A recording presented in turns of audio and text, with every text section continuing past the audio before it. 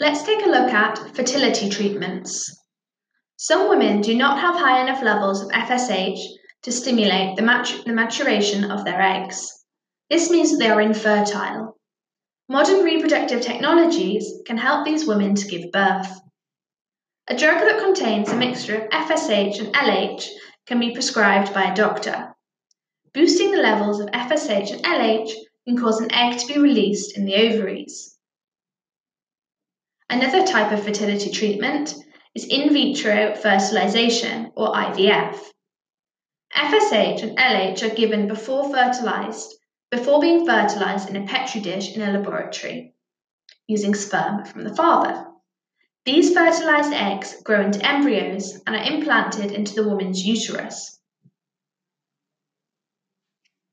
So IVF stands for in vitro fertilization, which is a type of fertility treatment.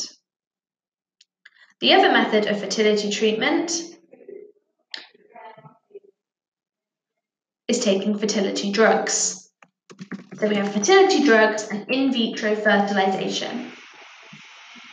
In IVF, this is a modern reproductive technology. So how does IVF work? Firstly, fertility drugs are given, and this would contain FSH and LH to stimulate the growth of many eggs in the female. These eggs are then collected before being fertilized in a dish in a laboratory, using sperm from the father. This is why babies born using this technology are often called test tube babies. The fertilized eggs are allowed to grow into embryos, so a ball of cells. One of these is then transplanted into the woman's uterus. Sometimes 2 embryos are implanted to try and increase the chance of pregnancy. Let's recap that.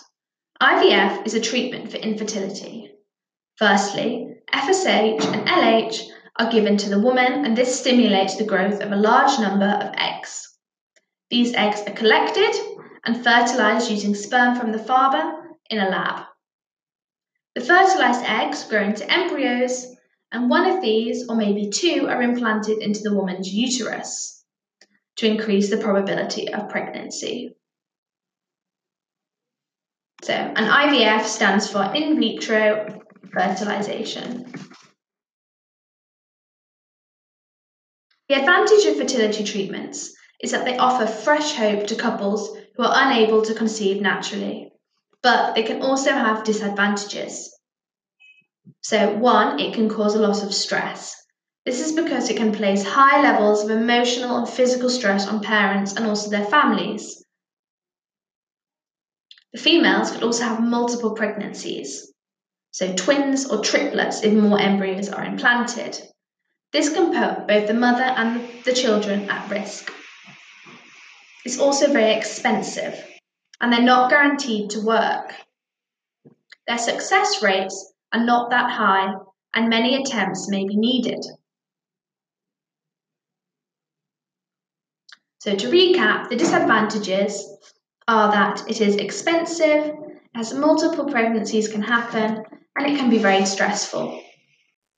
If you found this episode useful and want to learn 2 times faster for free, head over to senecalearning.com or click the link in the bio to revise all your exam subjects for free.